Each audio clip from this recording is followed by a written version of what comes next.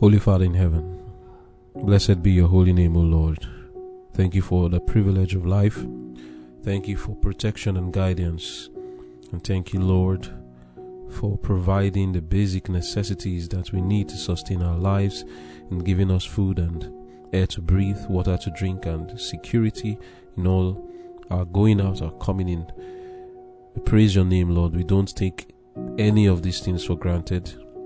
We know that it is in love that you have given all this to us, and we say thank you, Lord. We want our lives to be the simple outworking of your will. We want to glorify you with our lives. We don't want to offend you. You have been so good to us. The best we can do is to bring honor and glory to your name. Therefore, Lord, we pray, consecrate us to your service. Help us to honor you on this earth. Help us, Lord, to bring glory to your name by doing your will. Therefore, Lord, we pray, teach us as little children, that as we learn today, we will learn what it means to be truly great, that by your grace, O Lord, we shall learn how to obey you. In Jesus' name I've prayed. Amen.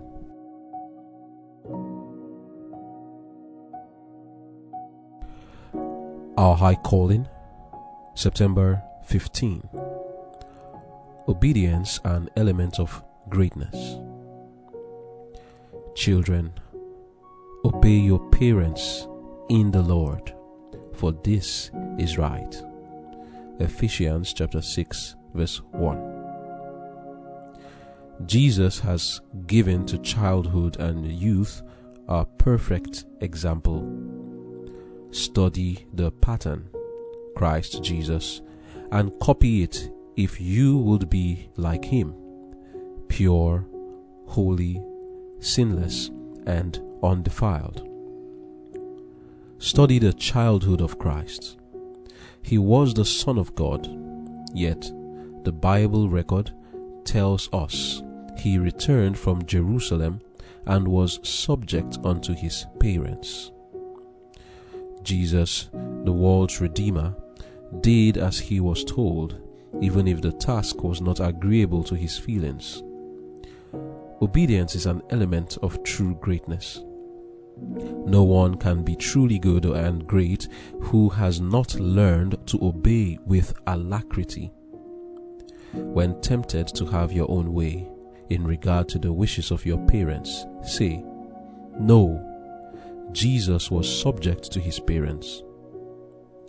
Ask help of Jesus, who knows the temptations of every child, of every youth.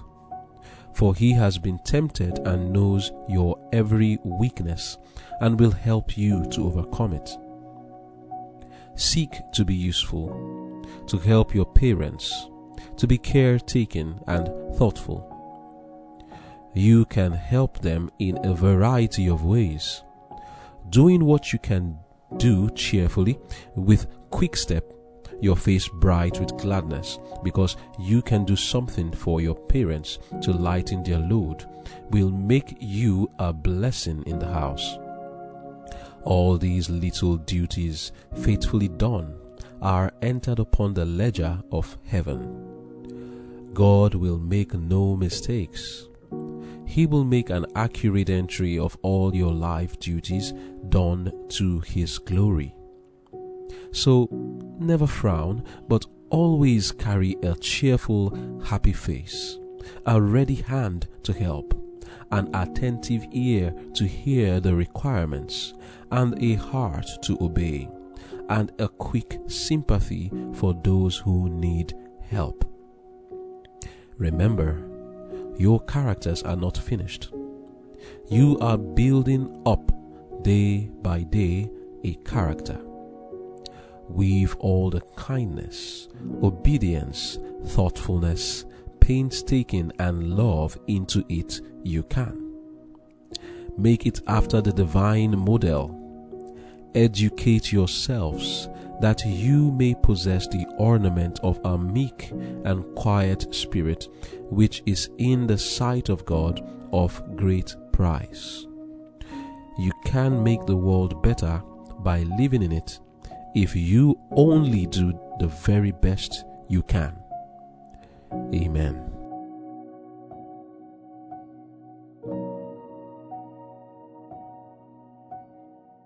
The title of our devotion is Obedience, an Element of Greatness. Our key text is taken from the book of Ephesians chapter 6 verse 1, which says, "Children, obey your parents in the Lord, for this is right." How can the children be taught to obey is the burden of this devotion for today. The Bible instructs that the children should obey their parents, but in the Lord. Simply, that means obey your parents as if you are obeying God.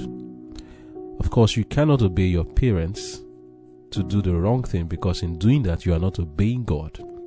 So children are to obey their parents to the extent that the parents ask them to do something that is in line with the word of God or doesn't go contrary to God's word.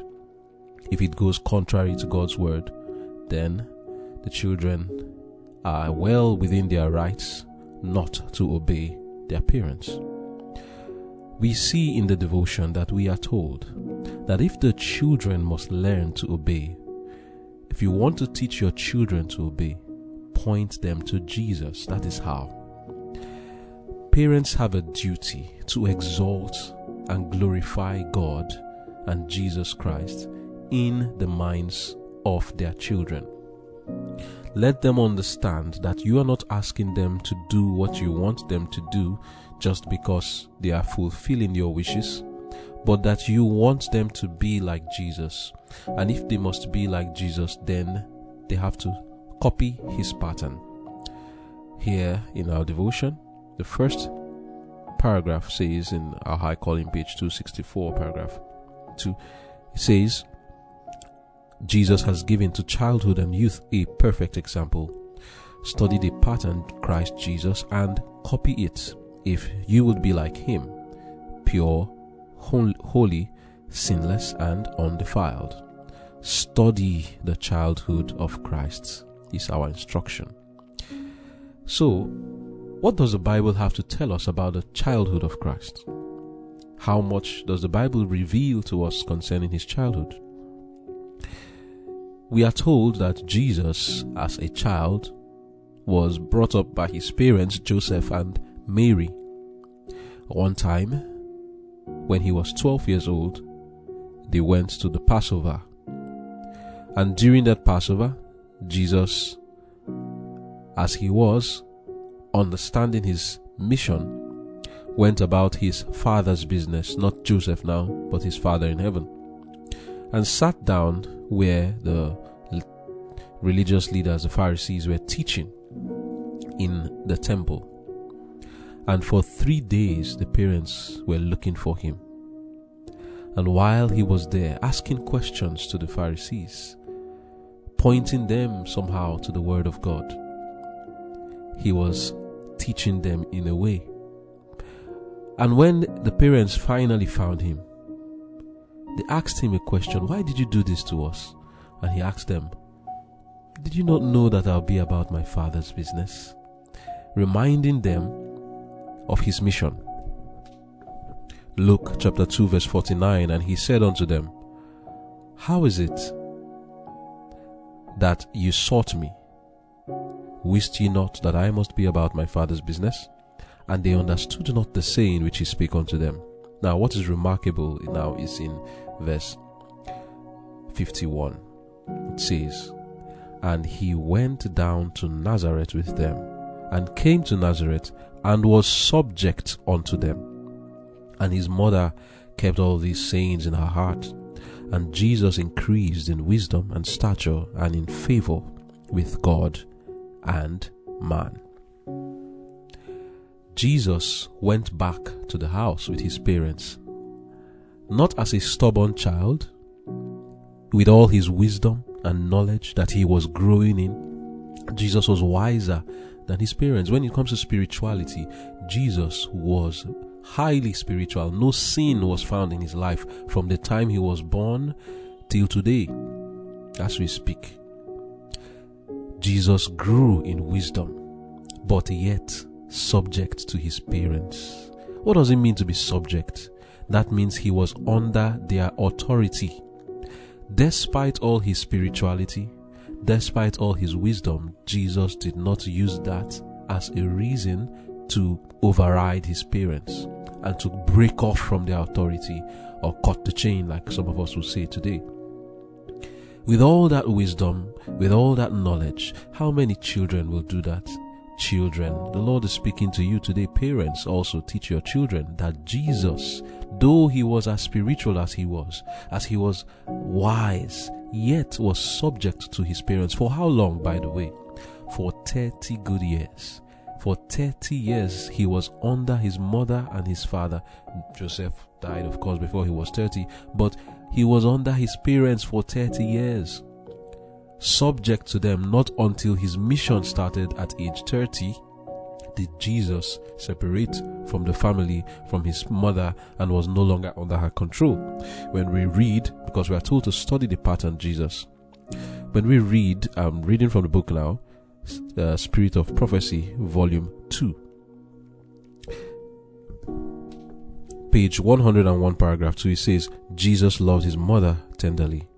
For 30 years, he had been subject to parental control, but the time had now come when he was to go about his father's business.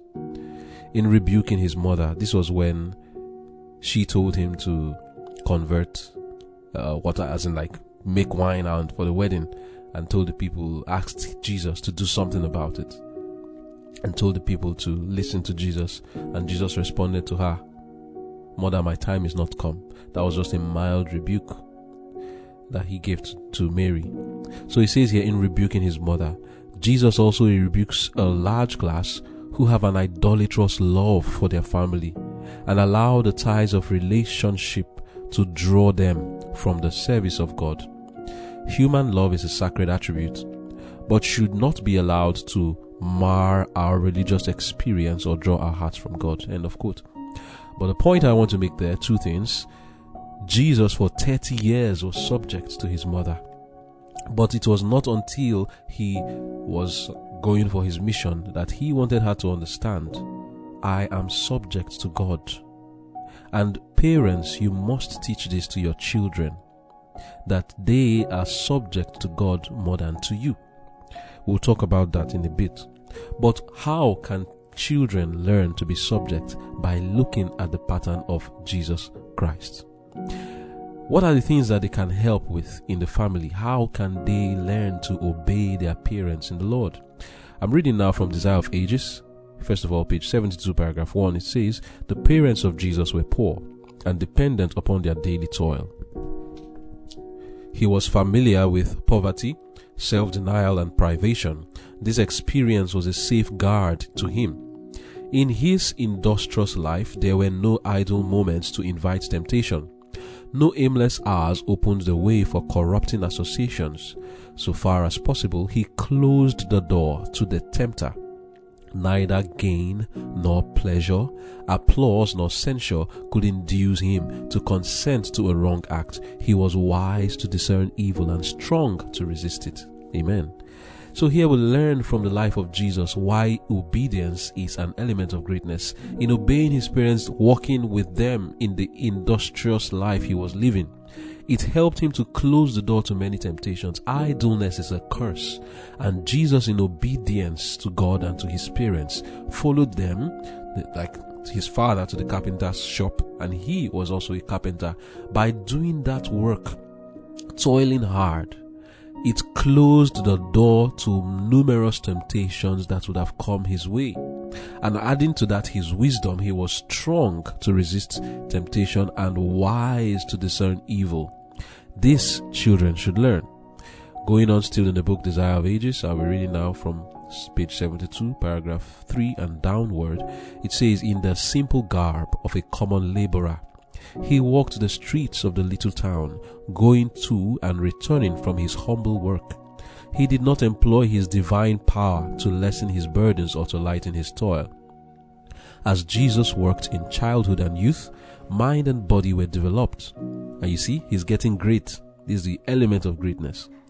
He did not use his physical powers recklessly, but in such a way as to keep them in health, that he might do the best work in every line.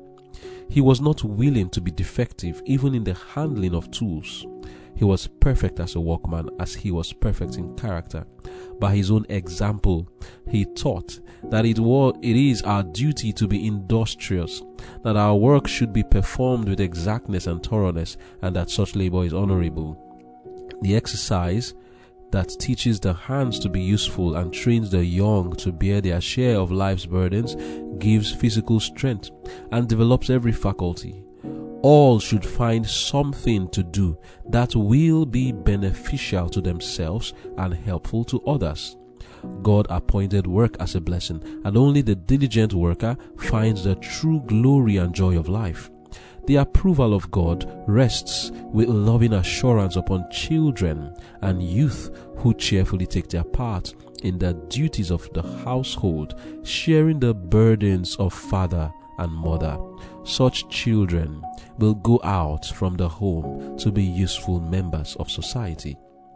Throughout his life on earth, Jesus was an earnest and constant worker. He expected much, therefore he attempted much. After he had entered on his ministry, he said, I must work the works of him that sent me while it is day. The night cometh when no man can work. John 9 verse 4. Jesus did not shirk care and responsibility, as do many who profess to be his followers. It is because they seek to evade the discipline that so many are weak and inefficient. They may possess precious and amiable traits, but they are nerveless and almost useless when difficulties are to be met or obstacles surmounted. The positiveness and energy, the solidity and strength of character manifested in Christ are to be developed in us through the same discipline that he endured. Let me stop there before I continue. How now are we to develop these characters? Through the same discipline that Jesus endured is the same way we are to learn. Hebrews chapter 5 verse 8 says, though he were a son, yet learned he obedience through the things he suffered. We also are to follow the same pattern. We are to learn obedience through the things that we will suffer. Suffering here doesn't mean that we are going to go through pain and tears and no. Suffering here are the things that we pass through, the daily toil of life as Jesus was passing through. This was how he learned obedience, and that's why the Bible says that Jesus learned obedience through the things he suffered. How can we teach ourselves and children to be obedient? By allowing them to pass through the daily toil of life, that there should be no idle moment. As we just read here, it says that Jesus was a constant worker. No time was left to idleness, constantly working. The child will relieve himself except you as a parent engages them in work constantly. If you relieve them of work and allow them to be idle, then you are creating opportunities for them to be tempted. That doesn't mean there's no time for recreation, by the way. There's time for recreation for the child and even for adults. But we learn Hebrews 5 verse 8, learn obedience by the things he suffered. And here also it says that the positiveness and energy, the solidity and strength of character manifested in Christ are to be developed in us through the same discipline, not through another kind, the same discipline that he endured. What was the discipline? Walking with his Father in manual labor. Of course, he also had his spiritual part where he was studying the word. This is the way that we are to develop character. I'll continue the reading now. It says, and the grace that he received is for us.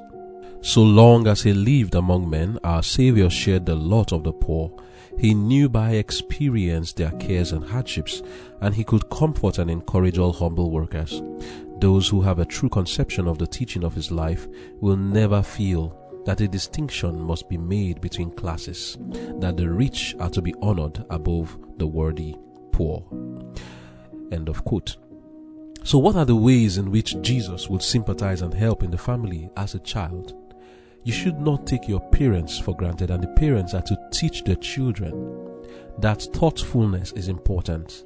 When your parents come back from their daily toil, if you are not joining them in it as a child, welcome them. Be thoughtful enough to prepare the home for them. You know, it is not nice for them to come back and see the home scattered and in tatters. Maintain the home in neatness, cleanliness. Don't get it all scattered and dirty. keep it arranged. And when the parents come, they will be happy to see that, and you welcome them cheerfully and help them in all the things that they need, whether it is in being thoughtful to get them water to have their bath, to prepare the food for them while they're at work, and when they come you serve them the food, or you dress their bed for them and clean their room and the house generally, so that when they come they meet a home that is welcoming.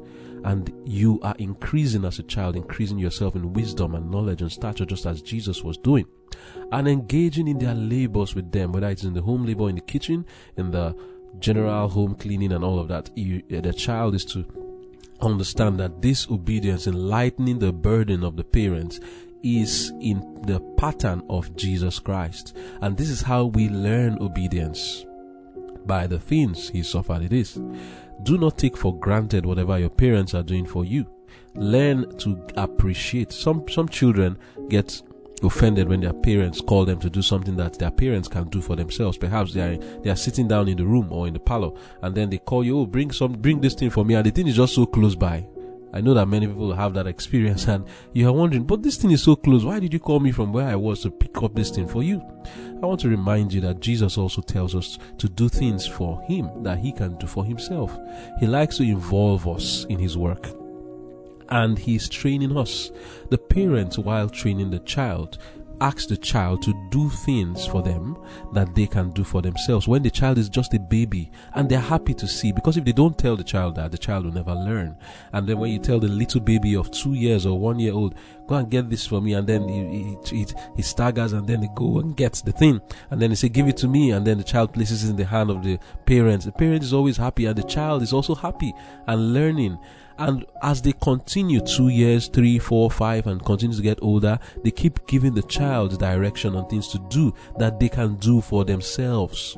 Now it becomes a part of the parent to do this, and perhaps now they are used to the child doing things for them.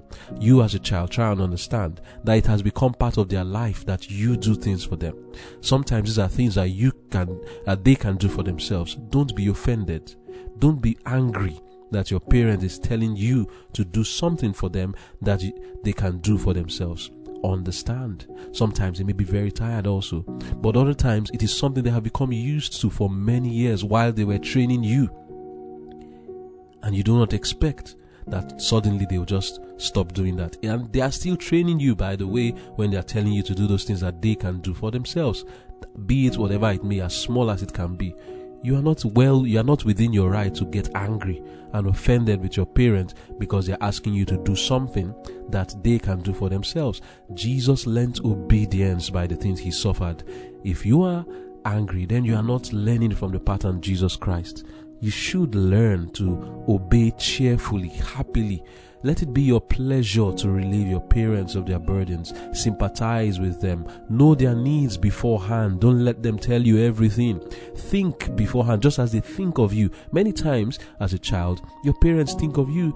They give you things that you don't even know you need. You don't even have the idea that you need those things. The food is prepared before you come back from school. Before you go, they've prepared the food for you. Is that not some thoughtfulness? It doesn't become you to get offended with them. You also be thoughtful about their needs as they are thoughtful concerning your own needs. And by doing this, you are learning obedience, just as Jesus Christ, and you are becoming truly great.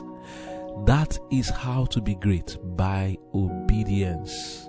You think you are being great by disobeying? No. That was what Saul thought, and he was told by Samuel to obey is better than sacrifice. He was very anxious to be great, and thinking that disobeying God and doing what he thought was better for him, that he was going to be great, but he was lower down the scale. Today David is great because of his obedience. It could have been Saul, but Saul was disobedient, and he's not a great man. The men who we talk about today, Abraham, Isaac, Jacob, David, and all the disciples of Jesus, obedience is what made them great. And you also, in obedience to God, will learn to be great. Now, parents, the Bible says that the children are to obey you in the Lord. There is a tendency for you as a parent to want to be the God, Almighty God and Creator in the life of your child. The parents are as God to the children, but not the Almighty God, not the Creator. And you as a parent are to recognize that. Give that child back to God. You are only a custodian. You are only a caretaker for God. Do not let the child to obey your every desire when it is going contrary to the word of God. When it is in a situation that is not going contrary to the word of God, oh child, obey your parents. It may be that you may have a better reasoning than them. You may think it should be this way or that way. But as far as they have made their decision and that thing it's not something that is going contrary to God's word, it is not a sin, then defer your wisdom and obey your parents. It doesn't mean you can't reason with them. Try and reason with them. And if the parent doesn't see that way and feels, okay, let us do it this way, then you have to obey as far as that thing is not going contrary to the commandments of God. We read in our devotion that's in our High Calling page 264 paragraph 3 says, Jesus, the world's Redeemer, did as he was told, even if the task was not agreeable to his feelings. Obedience is an element of true greatness. No one can be truly good and great who has not learned to obey with alacrity. End of quote. We have read before that Jesus grew in wisdom and knowledge and stature with God and man. There must have been a time when the wisdom of Jesus was greater than the wisdom of his parents. For example, when he was in that temple 3 days, do you think he did a wrong thing? No, but the parents thought he did wrong. If they had the better wisdom, they would have left him alone. In the wisdom of Jesus, it would have been better he remained in the temple studying the word of God. But they came and cut him off from that. Did Jesus say, no, this is the best decision for me now. I need to be in this place. I know better than you. I am actually wiser than you. You know I'm more spiritual than you. So listen to me. I am to be in the temple right now. That was not what Jesus did. Though he knew, it was not in his feeling to follow them. He would have preferred to remain in the temple, which would have been a better decision. But it was not a sin to follow his parents, and the parents wanted him to follow them. And the Bible records that he left the temple, which would have been perhaps the wiser decision for him to remain there in the Bible study. If they didn't come, he would have remained there. If they didn't come to take him away, he would have remained there. So in Jesus' mind, which was actually better, he was in his father's business, which was a better thing. But his parents needed him to follow them. And Jesus left the temple and followed his parents. He taught us the lesson that as far as your parents are telling you to do something that is not contrary to God's word, you may want to do something that you think is better. Follow them. Do what they ask you to do. But the other flip side of it, Jesus did not obey his parents whenever it is, or his elders, his brothers, or the religious leaders, whenever it is that they asked him to do something contrary to God's word. And I'll read very soon on that note. But the lesson, parents, is this. Put a fail-safe on your child. And what do I mean by a fail-safe? Empower your child. Protect your child from yourself, because you can be the instrument to destroy that child. There is a tendency that evil can crop up in you as a parent, and you will make your child do the wrong thing. To curb that, to help your child, teach your child and empower them. Tell them that they should obey God above you. Tell them that they should reason, that they can question you. And as far as you can show them from the word of God what you are telling them to do, that the matter should be put at an end and they should obey. Let them know that you can be an instrument to lead them astray. Teach them that they should not obey anybody, including you as a parent, father and mother. Tell your child, don't obey anyone, even me, if I ask you to do something that you are clear is contrary to God's word. Because I, as a parent, can also go astray someday. I can apostatize someday. The devil can take advantage of me, and I may lose my standing with God. And I might ask you to do something wrong, and tell your child, when that time, or if that time comes, don't obey me. If you can see from God's word that I'm telling you to go against his commandments, don't obey me. And also, outside our home, when you get out there, being employed by anyone, being taught in the schools by anyone, don't obey them. Also, if you won't obey me, also know you shouldn't obey them. By telling them that you are empowering them, giving them great power to stand as children of God. A time may come when you as a parent will fall and want to make your child do something wrong. But if you have taught your child that they shouldn't obey you when you are telling them to do something contrary to God's word, they will be empowered and feel comfortable to say, no, mommy, no, daddy, I can't do this. You told me also that I should not do something contrary to God's word. Now you are telling me to do something contrary to God's word. And you as a parent may insist because you may apostatize so badly. But because you have put a fail-safe in your child, telling them that they have the right to disobey you when you are telling them to do something contrary to God's word, they will feel empowered to stand for God and not to do what is wrong. Now, reading from Desire of Ages. This is the book. I recommend this book for everyone. Desire of Ages. It's the book that talks about the life of Christ from his time he was born till his death and his ascension. Wonderful, best rendition on the life of Christ, I would say. So here, let us see how Jesus behaved when he was told to do things contrary to God's word. I'm reading from chapter 9 of the book. It's titled Days of Conflict. And this is I'm reading from page 85, paragraph 1 down to 86, paragraph 2. In every gentle and submissive way. You see that word again? Subject to them, submissive. In every gentle and submissive way, Jesus tried to please those with whom he came in contact. But he was so gentle and unobtrusive. The scribes and elders supposed that he would be easily influenced by their teaching. Let me stop there. When you are very, very obedient, people think that, we can ride on this person. Anything we tell them, he will do. And that's how we should be. Very obedient and submissive. But there's a flip side. There's the other character of courage and firmness. Jesus had both. And the Pharisees didn't know. But when they tested him, you see what happened. Going on, it says, they urged him to receive the maxims and traditions that had been handed down from the ancient rabbis. But he asked for their authority in the Holy Writ, that is in the Bible. He would hear every word that proceeds from the mouth of God, but he could not obey the inventions of men. Jesus seemed to know the scriptures from beginning to end, and he presented them in their true import. The rabbis were ashamed to be instructed by a child. They claimed that it was their office to explain the scriptures, and it was his place to accept their interpretation. They were indignant that he should stand in opposition to their word. And take note, he's a child here, a youth, not a man, a youth. And they were indignant. They knew that no authority could be found in the scripture for their traditions. They realized that in spiritual understanding, Jesus was far in advance of them. Yet they were angry because he did not obey their dictates.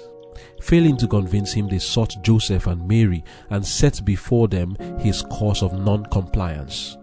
Thus he suffered rebuke and censure. I'll keep reading, but let me ask a question. Why do you think Jesus was bold enough to resist the rabbis and all their false traditions that could not be found in the word of God? In his gentility and submissiveness, yet he was firm to tell them, please, but can you show me from the word of God where this thing you are requiring me to do is? And the rabbis couldn't find anywhere in the word. And he would tell them, the word of God says this and this and this. You are not doing it. And you're asking me to do something different from what the word of God says. Bringing traditions. Remember Mark chapter 7? Traditions like washing your hands before and washing cups and washing this and washing that. And if you don't do that, you have sinned. And Jesus knew that such things were not in the word, and he would ask them. As he asked them, if you read the book of Mark 7, where is it in the word of God that you are doing this thing and that anybody who doesn't do it is a sinner? There was no answer, and they got angry with this child. My question is, why did Jesus learn? How did he learn this? It is because he was taught by his parents, by his mother, to stand by the word of God above all things, and that was where he got the courage to do this. Parents, please teach your children to obey you in the Lord. Tell them not to obey anything that is contrary to God's word. There you are teaching them to be truly great. Going on, it says, at a very early age, Jesus had begun to act for himself in the formation of his character, and not even respect and love for his parents could turn him from obedience to God's word. It is written was his reason for every act that varied from the family customs. But the influence of the rabbis made his life a bitter one. Even in his youth, he had to learn the hard lesson of silence and patient endurance. His brothers, as the sons of Joseph were called, sided with the rabbis. They insisted that the traditions must be heeded, as if they were the requirements of God. They even regarded the precepts of men more highly than the word of God. And they were greatly annoyed at the clear penetration of Jesus in distinguishing between the false and the true. His strict obedience to the law of God they condemned as stubbornness. They were surprised at the knowledge and wisdom he showed in answering the rabbis. They knew that he had not received instruction from the wise men, yet they could not but see that he was an instructor to them. They recognized that his education was of a higher type than their own, but they did not discern that he had access to the tree of life, a source of knowledge of which they were ignorant. End of quote. In the book of John chapter 7, Jesus' brothers spited him and they mocked him. And that time his ministry had started. It was the Feast of Tabernacles. And they asked him, they were mocking him, you say you're the Messiah. How come you're avoiding going for the Feast of Tabernacles? Who is the person that says he's the Messiah and will want to go and show himself to everyone? And Jesus told them, my time is not yet, but your time is now. The world does not hate you, but me it hateth, because I testify of it that its deeds are evil. And he told them, you can go. I am not going yet. And the brothers were spiting him, and it was not just that day, it started. All through his youth, his brothers were against him. I thank God that they changed later, like James and Jude, the person who wrote the book of James, that's James, the brother of Jesus, and Jude was also his brother. They believed in him later. But if Jesus had been obeying everything he said, how would they believe in him? He had to stand his ground in doing what was right. Parents, teach your child to be like Jesus, to obey God's word above the precepts and traditions and customs of men, and even the custom of the family. It is not stubbornness. It looks like stubbornness when they are obeying God. Obedience is the element of true greatness. Obedience to God, and teach them to obey God. There you will be making greatness out of yourself and out of your child. May God give us the grace to instill this discipline of obedience to God in our children, and also to put it in ourselves, is my prayer. Amen. Amen. I see in this message one that we need to carry through life. If we want to be like Christ Jesus, study the pattern and copy that pattern if you want to be like him. Pure, holy, sinless, and undefiled. In other words, if we look into the lives of Jesus, we will see him doing things, and we have to copy those things he was doing so that we'll in turn become pure, holy, sinless, and undefiled. Then the third paragraph says that Jesus, the world's Redeemer, did as he was told, even if the task was not agreeable to his feelings. Remember that as children, we always have one complaint or the other. But Jesus operates from principles, not from feelings. Then he says that when tempted to have your own way in regard to the wishes of your parents, say no. Jesus was subject to his parents. That's an advice. I was just looking at this text, and I remember how many children are leaving homes because they will not obey simple instructions. We are told to seek to be useful, to help your parents, to be caretaking and thoughtful. You can help them in a variety of ways.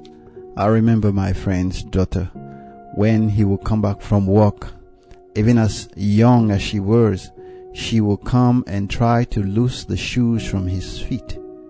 When you see a child of 3-4 years carrying the shoe to the place where the shoe is supposed to be, And he was glad, although the service was a little one, but he was very glad, and he used to talk about it.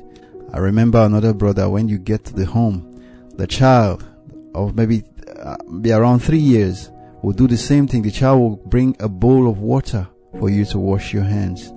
Children are to be guided. They are to be taught to be useful. Now I read that we are not to encourage indolence in children through mistaken kindness. Don't say, oh, they are too young. This is the time to teach them to be useful. I'll read now from chapter 49 of Adventist Home. The title of that chapter is Mother's Helpers, 282. It says, children to be partners in the home firm. Children as well as parents have important duties in the home. They should be taught that they are a part of the home firm. They are fed and clothed and loved and cared for, and they should respond to these many mercies by bearing their share of the home's burdens and bringing all the happiness possible into the family of which they are members. Let every mother teach her children that they are members of the family firm and must bear their share of the responsibilities of this firm. Every member of the family should bear these responsibilities as faithfully as church members bear their responsibilities of church relationship. Note, parents are not to be slaves to their children, doing all the sacrificing while the children are permitted to grow up careless and unconcerned, letting all the burdens rest upon their parents. Children should be taught very young to be useful, to help themselves and to help others. Many daughters of this age can, without remorse of conscience, see their mothers toiling, cooking, washing, or ironing while they sit in the parlor and read stories, knit, edging, crochet, or embroider. Their hearts are as unfeeling as a stone. I pause because you see that it's happening today when mothers are walking, children, especially daughters who are supposed to be side by side with the mothers. They are watching TV, pressing their phones in the parlor or in their rooms. We have been told that it is evil. It is evil to see mothers walking and daughters are not there to help. So their hearts are as unfeeling as a stone. Instead of seeking to lighten their burden, many daughters and many sons are increasing the burdens of mothers and fathers. I continue with the reading. It says, but where does this wrong originate? Who are the ones usually most to blame in this matter? The poor deceived parents. They overlook the future good of their children, and in their mistaken fondness, let them sit in idleness or do that which is of but little account, which requires no exercise of the mind or muscles, and then excuse their indolent daughters because they are weakly. What has made them weakly? In many cases, it has been the wrong cause of the parents. A proper amount of exercise about the house will improve both mind and body, but children are deprived of this through false ideas until they are averse to work. If your children have been unaccustomed to labor, they will soon become weary. They will complain of side ache, pain in the shoulder, and tired limbs, and you will be in danger through sympathy of doing the work yourselves rather than have them suffer a little. Let the burden upon the children be very light at first, and then increase it a little every day until they can do proper amount of labor without becoming so weary. I have been shown that much sin has resulted from idleness. So parents, when they begin to complain, it's because they have not been using their limbs. Let them suffer a little. Now I read again from the 5th paragraph. It says, your face bright with gladness because you can do something for your parents to lighten their load will make you a blessing in the house. All children can bring an atmosphere of cheerfulness, courtesy, and love into the home. A home where love dwells and where it finds expression in looks, in words, in acts is a place where angels delight to dwell. Remember that children whose hearts are touched by the work of the parents, can help them by words of encouragement to not only acts of kindness, but words can help gladden their heart. Let the sunshine of love, cheer, and happy content enter into your hearts. So let's learn to obey them, obey our parents, show them respect. I see children who are contentious. They contend with their parents over little tasks. Everything you tell them, they have a repellent for it. Even if they agree to do it, they drag for days. The job will still lie undone. So no one can be truly good and great who has not learned to obey with alacrity. Mark the word alacrity, with promptness and quickness, deftness of heart and hands.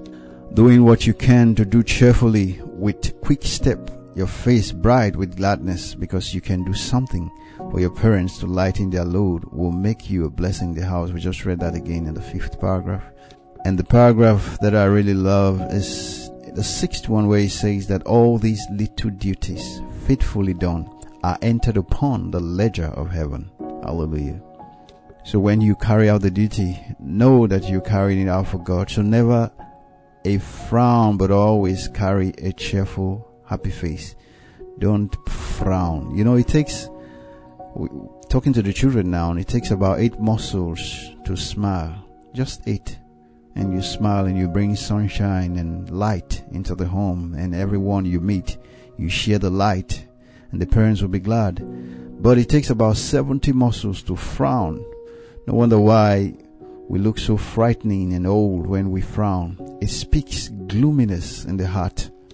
People are scared to come near you. It scares people away. And it's very perplexing for parents to have this kind of children around, because they're wondering, what have I done to make this child so angry? And most children learn to do that to make an unnecessary statement. The first volume of Mind, Character and Personality, page 62, it says, "It is the duty of everyone to cultivate cheerfulness instead of brooding over sorrow and troubles. Many not only make themselves wretched in this way, but they sacrifice health and happiness to a morbid imagination. There are things in their surroundings that are not agreeable, and their countenance wear a continual frown that more plainly than words express discontent. These depressing emotions are a great injury to them health-wise, for by hindering the process of digestion, they interfere with nutrition. While grief and anxiety cannot remedy a single evil, they can do great harm. But cheerfulness and hope, while they brighten the pathway of others, are life unto those that find them, and health to all their flesh." Hallelujah. So, children, you see your life work cut out. Let us go and do a work cheerfully and with a happiness and brightness in all our faces. The 7th paragraph says, "Remember, your characters are not finished. You are building up day by day a character." So with this now, we adults, we are also involved in this somehow. We continue. "With all the kindness, obedience, thoughtfulness, painstaking, and love into our lives." So Jesus compared us to children in Matthew chapter 18 verse 1. It says, "At the same time, when came the disciples unto Jesus, saying, Who is the greatest in the kingdom of heaven? And Jesus called a little child unto them, and set him in the midst of them, and said, Verily I say unto you, except ye be converted, and become as little children, you shall not enter into the kingdom of heaven. Whosoever therefore shall humble himself as this little child, the same is greatest in the kingdom of heaven." Note, we see 2 things here. Humility and obedience is the pathway to greatness. Now we see that we are children under the mighty hand of God. If we want to be great, we must obey him explicitly and implicitly. Because on the flip side of obedience is disobedience, which is stubbornness, rebellion. Now let us look into our lives as children of God. Sometimes we are filled with activities for God, going to church, singing in the choir, working in the treasury, church clerk, evangelism, but we refuse to obey Him in carrying out simple daily instructions, whether in dress reform, Sabbath reform, health reform, social reforms. But we claim the promised blessings, but we scoff at His counsels. We reproach the Father's wisdom, and we dare His justice. We jeer His patience. We upbraid His love. Whenever we say no to those reforms, what we are actually doing is that we are dethroning the Father in our heart. No, we cannot have this man to rule over us. Was that not what the people said? Away with him! Away with those laws. We rebel against the authority of the Father. 1 Samuel chapter 15 verse 22. And Samuel said, had the Lord as great delight in burnt offerings and sacrifice as in obeying the voice of the Lord? Behold, to obey is better than sacrifice, and to hearken than the fat of rams. For rebellion is as the sin of witchcraft, and stubbornness is as iniquity and idolatry. Because thou hast rejected the word of the Lord, and has also rejected thee, he had also rejected thee from being king. I'll read this account from Patriarchs and Prophets, page 634. It says, to obey is better than sacrifice. These sacrificial offerings were in themselves of no value in the sight of God. They were designed to express the part of the offerer's penitence for sin and faith in Christ, and to pledge future obedience to the law of God. But without penitence, faith, and an obedient heart, the offerings were worthless. When, in direct violation of God's command, Saul proposed to present a sacrifice of that which God has devoted to destruction, open contempt was shown for the divine authority. This service would have been an insult to heaven. Yet, with the sin of Saul and its result before us, how many are pursuing a similar course? While they refuse to believe and obey some requirements of the Lord, they persevere in offering up to God their formal services of religion. There is no response of the Spirit of God to such service, no matter how zealous men may be in their observance of religious ceremonies. The Lord cannot accept them if they persist in willful violation of one of His commands. Rebellion is as the sin of witchcraft, and stubbornness is as iniquity and idolatry. Rebellion originated with Satan, and all rebellion against God is directly due to satanic influence. Those who set themselves against the government of God have entered into an alliance with the apostates, and he will exercise his power and cunning to captivate the senses and mislead the understanding. He will cause everything to appear in a false light. Like our first parents, those who are under his bewitching spell see only the great benefits to be received by transgression. End of quote. So we see, beloved, scary thoughts that we are all to teach obedience and to require obedience from children. But God, our Father, wants us to learn to obey Him first. And so we realize that one of the reasons why Abraham was told that he will become great, God will make His name great, was because he was obedient. When he was told to go, leave thy father's house, he moved. No questions asked, no debate, no discussion, no board meeting. He just moved by faith. And so it is with God's children today. We are to obey God implicitly. Even though we don't feel like it, even though we don't understand it when we hear His voice, we are to harden not our hearts. So my prayer is that we learn to respond to the plea, my son, give me thine heart. After we've given our hearts to Him, then we are ready to answer the one where He says, son, go walk today in my vineyard. Then we are on our way, well on our way to greatness. Amen. Let us pray. O Lord, our Father, we continue to say thank you. We thank you for the way you've been leading us. We thank you for a provision. We thank you for spelling out before us today that indeed you care for us and you have provided all that is necessary for life. And so you've not left us as children to walk in darkness and confusion. You've given us the life of Jesus as a pattern to copy, that we may become truly happy and make those around us happy and be a blessing in their homes. Oh Lord, these lessons are hard to learn, but you've told us to come to thee to receive strength. And so we pray for strength. Empower us, O Lord, to live in obedience.